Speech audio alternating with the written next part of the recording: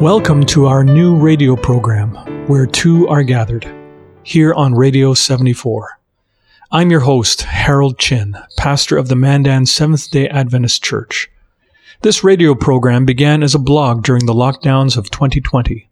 It was intended to be an alternative prayer meeting place where you can gather with me and experience Matthew 18, verse 20, come to life.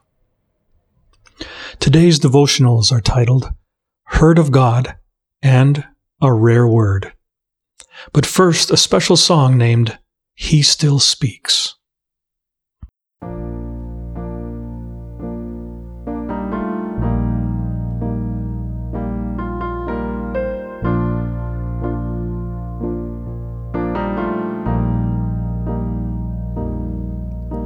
Amidst the hustling, clamoring world, sometimes it's hard to hear the voice of God speaking to my soul. But in my quiet time alone, when I approach His holy throne, His tender words fall gently on my ears. He still speaks. I know His voice,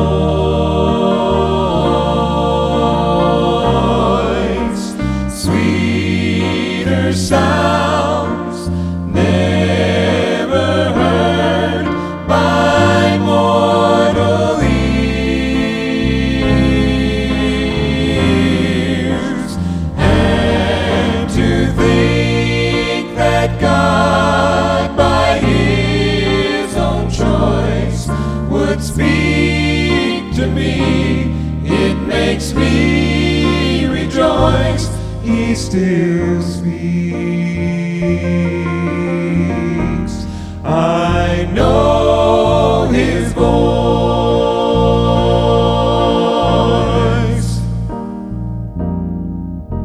There are so many who still doubt that God can speak today. They laugh and mock when we say we've heard from God. Yet the still small voice of God is heard above the troubles of this world. His timeless words ring out with hope today. He still speaks. I know His voice,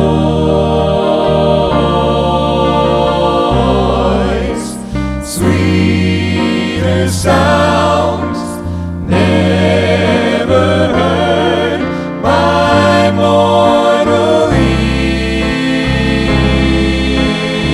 ears.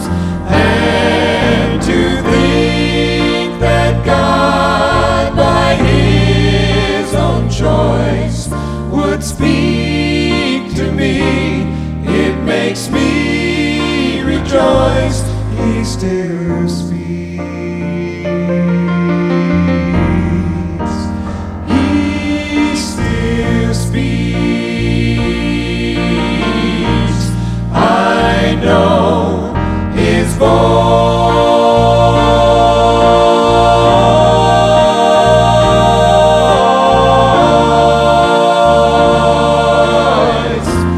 I know His voice.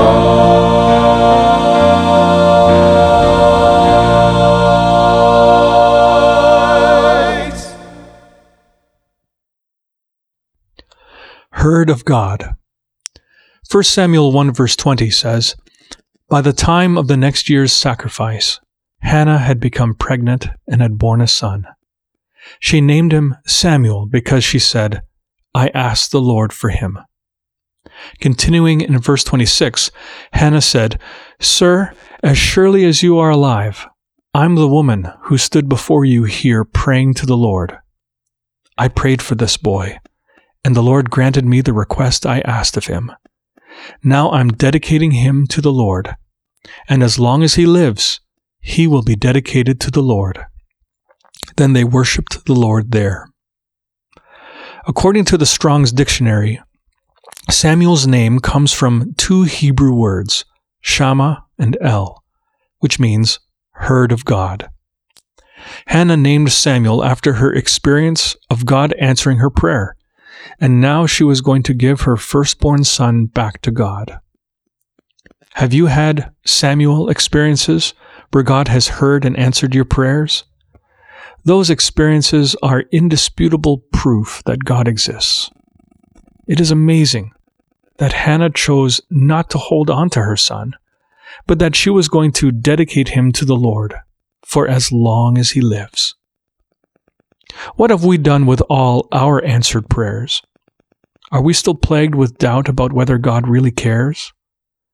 How many more answered prayers will it take before we are convinced that he cares totally and completely?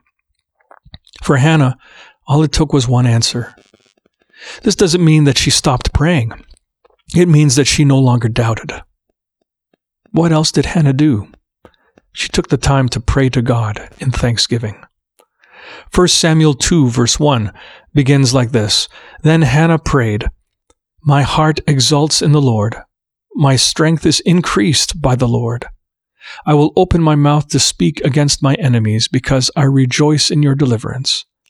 Indeed, there is no one holy like the Lord. Indeed, there is no one beside you. There is no rock like our God." Don't continue to talk proudly, and don't speak arrogantly, for the Lord is a God of knowledge, and by him actions are weighed. The bows of warriors are shattered, but those who stumble are equipped with strength. There are more Samuels in our lives than we realize. We are heard of God because God cares. Let us take the time today to not only keep asking God for blessings, but to make sure we also thank him for the blessings we have received. Hannah's prayer testified that there is no one like our God. If you are humbled now, bring your pain to God. He will, Shammah El. He will hear you. He will raise you up. He will increase your strength, and he will deliver you. A rare word. 1 Samuel chapter 3, starting with verse 1, says, "Meanwhile, the boy Samuel was serving the Lord before Eli. A word from the Lord was rare in those days, and visions were infrequent. At that time, Eli, whose vision was growing dim, was lying down in his bedroom. The lamp of God had not yet been extinguished, and Samuel was lying down in the tent of the Lord, where the ark of God was. The Lord called out to Samuel, who answered, 'Here I am.' Samuel was dedicated by his mother Hannah to serve God for his whole life. Her vow was to God and to no one else. Samuel went to live at the temple during a time of great spiritual darkness. Eli's sons, Hophni and Phinehas, served only themselves and were guilty of blasphemy, and Eli was found to be negligent in rebuking them. It was in this setting that messages from God were found to be rare. How would God get a message through when those who should have been recipients were not listening? The flame of the Spirit of God had gone out in the lives of Hophni, Phinehas, and sadly even Eli. And now the physical flame of the lamp of God, which should be kept burning always, would soon be put out. But not without God kindling a flame within the heart of a little boy named Samuel. And so God called Samuel's name, and Samuel answered, "Here I am." Do we hear God's voice calling to us? Is the flame of the Holy Spirit burning brightly in our lives, or is it at risk of being extinguished? Like Samuel, we may be hearing a voice, but not know that it's coming from God. 1 Samuel 3 verse 7 says, "Now Samuel did not yet know the Lord, and had not yet had the word of the Lord revealed to him."